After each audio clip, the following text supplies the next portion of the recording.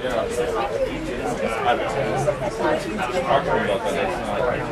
so you got a minute and you've already transferred. That's what I feel like about back patients. I spend more time with paperwork. You got both those. Do you want to do the? Is it recording already? Okay. Okay, you ready? This is good after Tyler's talk about the rash of the dress syndrome. Okay.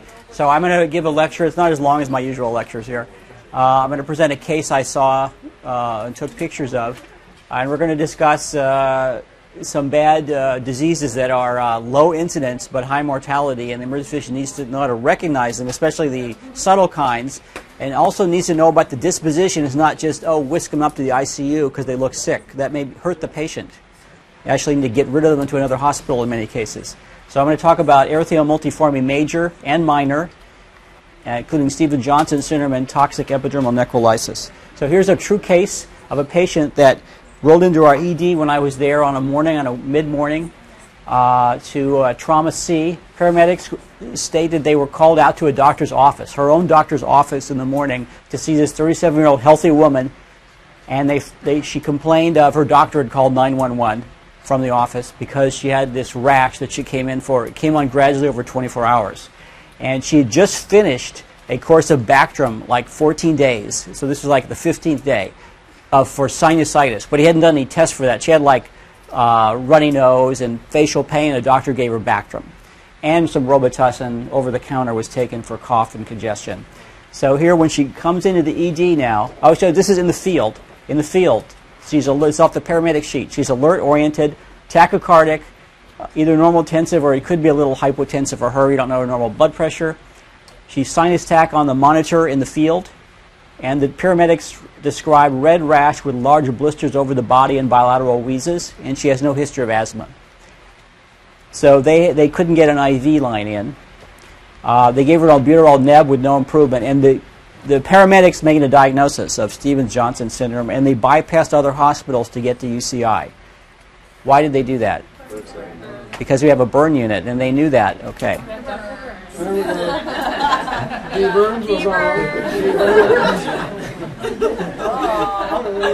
So this is when you go in the room and see her. You're present when she arrives. She's alert. She's talking, but she looks ill. Like she doesn't want to be here. You know, she looks ill, but she doesn't appear to have mental status abnormalities, and her airway seems to be open.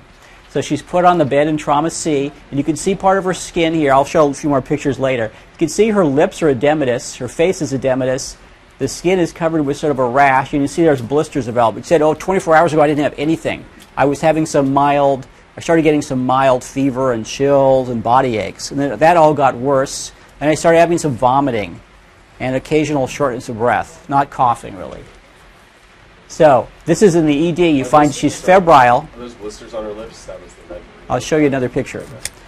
Temperature 39. She's tachycardic, normal tensive, respirations are normal. She's talking to you. Looks like she's a lot of pain. Her eyes have bilateral red conjunctiva. The mouth has slough mucosa inside. The lips are ulcerated on the outside as well as the inside. The skin, there's large blisters over the body, mostly central in distribution. It's really all over, but it's less on her distal extremities. And there was a few little petechial rash on her distal extremities, nothing much that you notice mainly. Here's a few more pictures of the same lady. The face again, you notice the swollen lips, the erosions, the skin rash, see the skin sort of sloughing off. Here's a picture of her back. You can see the skin sloughing off. She has this rash, is all new.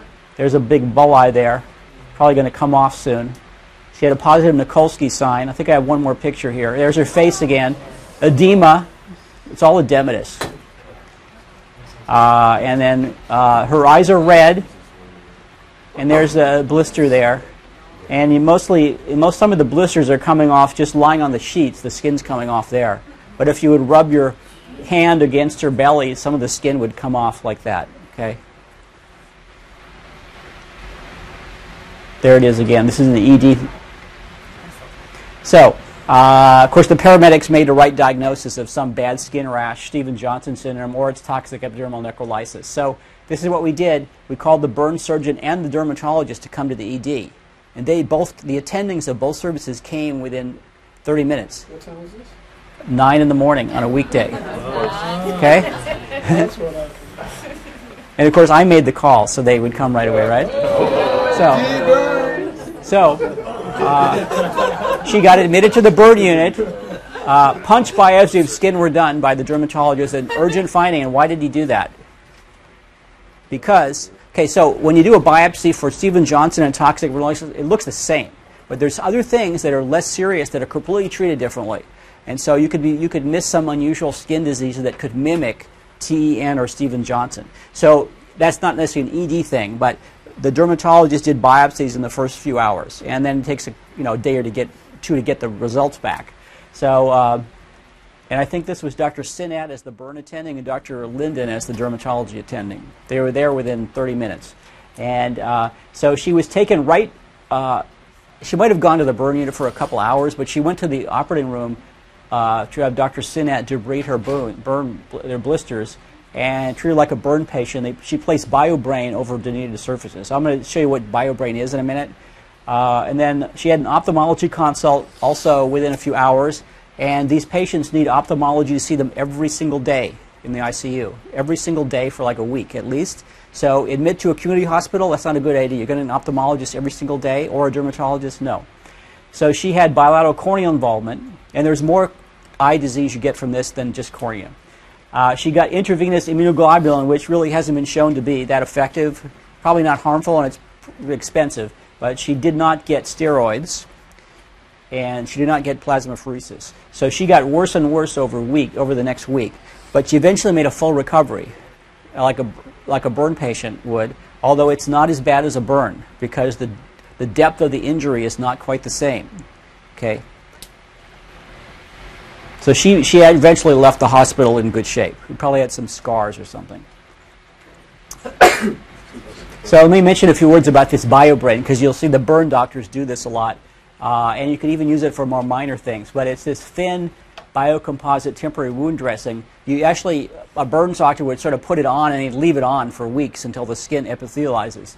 And it has porcine dermal collagen. It has this nylon fabric. I'll show you an example of what it looks like. This is taken from the website of the manufacturer. It's a very thin layer over the skin, over the burn injury, or the toxic necrolysis skin injury, and it epithelializes gradually. Okay?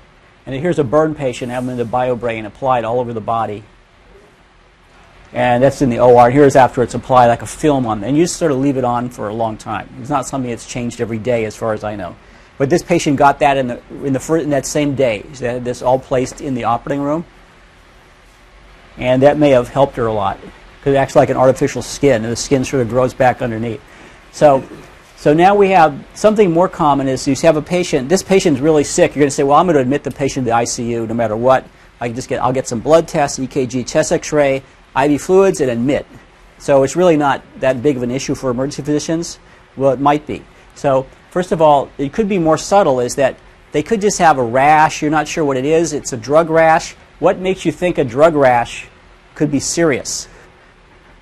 And so you might need to observe them for 23 hours in the ED or shorter, admit them to a floor, or transfer them somewhere else. But you don't have quite the picture of Steven Johnson or toxic epidermolysis.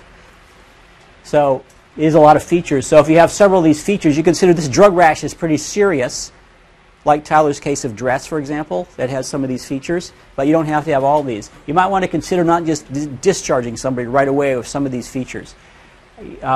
So if the skin hurts all over, if you've got edema, angioedema, if you have blisters, high fever, enlarged lymph nodes, that's important, liver abnormalities, atypical lymphocytosis, and trouble with breathing, you might want to admit or watch them if you're not quite sure they need admission, instead of just discharging and say take some antihistamines and H2 blockers. Okay? So any kind of drug can give some of these things. So the differential diagnosis of things like erythema multiforme and toxic epidermolysis. So there's very few things that look quite like it in the bad stage. There's one thing that you could really miss in children is Staphylococcus